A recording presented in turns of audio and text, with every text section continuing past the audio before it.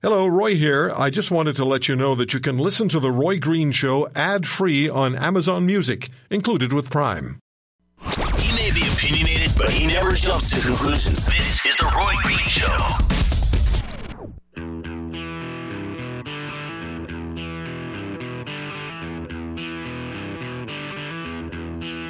All right.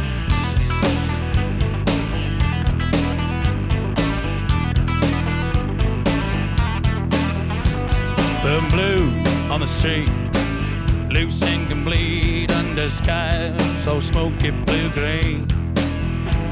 I can't foresee a Dixie did shake, so it danced the sidewalk clean. I just posted as well the Twitter handles for both Justin Trudeau and Ahmed Hussein on Twitter. So it's at The Roy Green Show. At The Roy Green Show, and there are the links for Trudeau and for Hussein, the Prime Minister, and Immigration Minister, Citizenship and Immigration Minister, respectively. Let's get this done. Let's get this done. Tell the politicians it could help them win the election. They'll be all over it. It'll be like your kitty all over catnip. Patrick Brown, the former Ontario PC party leader and candidate for his former job, has served libel notice to CTV after sexual misconduct allegations, as you know. What are his chances of success, and what will CTV's likely defense be? Joining me on The Roy Green Show on the Chorus Radio Network is Lior Samfiru, employment law specialist at Samfiru Tumarkin LLP of Toronto and Vancouver, and one of Brown's still unnamed accusers was an employee at Patrick Brown's office. Lior, thank you for the time. Thank you for having me. So before we talk about this case going forward or the papers being served, the whole idea of what happened to Patrick Brown, how does that strike you, knowing that one of the people was an employee and that person remains unnamed, as does the other person, and the story's changed from at least one of the people. How does this all strike you? You know, it strikes me, and it always has, Roy, as being everyone jumping the gun and jumping to conclusions. And, you know, if an employer came to me and said there's an allegation from one employee to another, I would tell them there's a process you have to go through before you jump to conclusions, before you punish someone. And, you know, I would look at all the factors, including what actually can be proven, the conduct of the parties afterwards. And certainly if I would find that, or the employer would find that the conduct of the accuser was inconsistent with their allegations, but ultimately that would be something that would be factoring in when we assess the viability and the truthfulness of the allegations. So, I mean, this is a situation, whether or not Mr. Brown did what is alleged and whether or not that is a bad thing or not, regardless, putting that aside, clearly this is a situation where he was punished, I think, before there was any investigation, before any conduct was proven, just by virtue of these allegations being made. Okay, so let me ask you then, what are his chances of winning this libel case? So what's interesting, Roy, in the situation like this, our laws obviously want to encourage journalists from bringing stories. They don't want journalists to be afraid that if they get it wrong, then they're going to be sued for defamation. So a defense that's available to journalists is something called responsible communication. Essentially, journalists are allowed to be wrong. They're allowed to get it wrong, and essentially they're allowed to advert or post something that's false so long as their conduct was reasonable. So the defense here, I expect, for CTV or for the journalist is going to be that we did our homework. We had sources that we deemed reliable. We corroborated the stories. We reached out to Mr. Brown for a comment. We did what we were supposed to do. Now, to the extent that despite all our reasonable efforts, we were duped, we got it wrong, well, then that's not our fault. So this is an exception to the usual rule that I can't say things about you that are negative and false.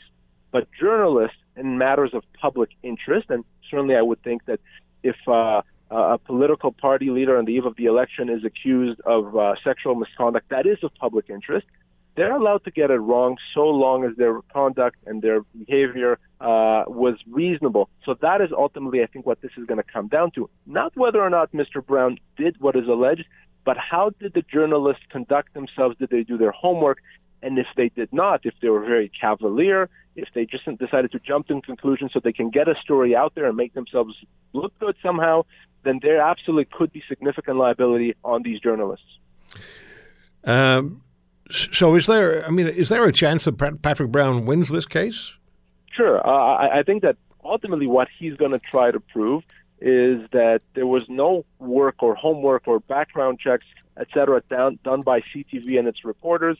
I think he's even alleging that one of the reporters had a relationship with one of the people that made the allegations.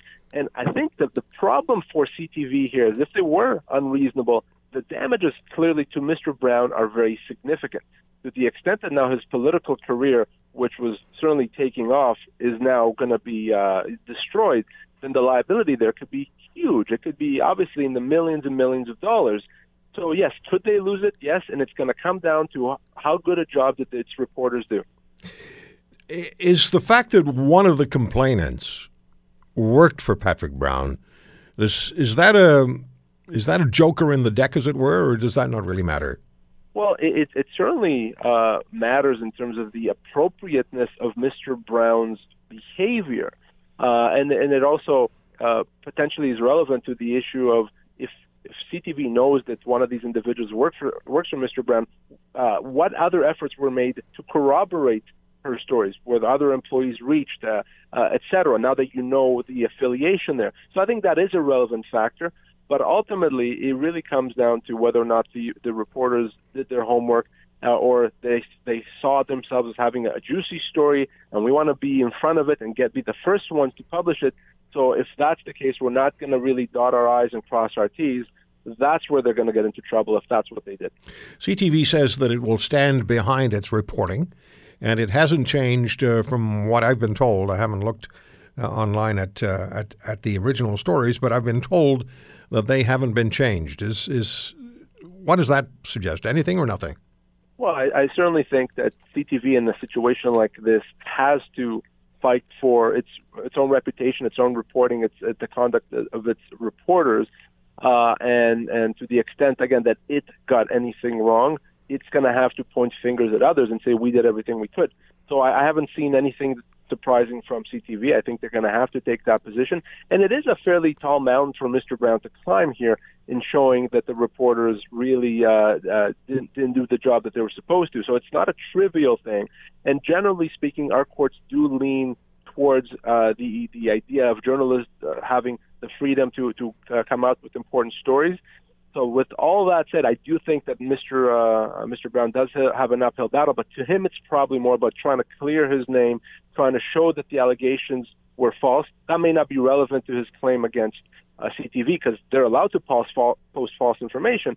But that said, for him, I expect that it's not so much the monetary compensation, is to be able to show there that he has been somehow exonerated, that what they said was false, and to try to revive his reputation and his career in the process. So the members of the Progressive Conservative Party of Ontario, who are looking at the leadership candidates now, and looking at the man who was the leader just a few weeks ago, and according to polling that I've seen, is tied for the lead or slightly ahead now. Again, in polling, the members of the Conservative Party, Progressive Conservative Party of Ontario, have some interesting choices to make. Lior, thank you so much for clearing this up and providing us with the information. Always great speaking with you. My pleasure, Roy. Thank you. Take care. Lior Samfiru. Samfiru Tumarkin LLP. They're in Toronto and Vancouver, and they are employment law and unlawful dismissal specialists. So get in touch with them if it's an issue for you. Patrick Brown, yeah, I saw them I think Main Street polling, suggesting that he's either tied with Christine Elliott or just leading, not enough to win on a first ballot, neither of them, and then in third place is, according to the polling, Doug Ford. We'll come right back.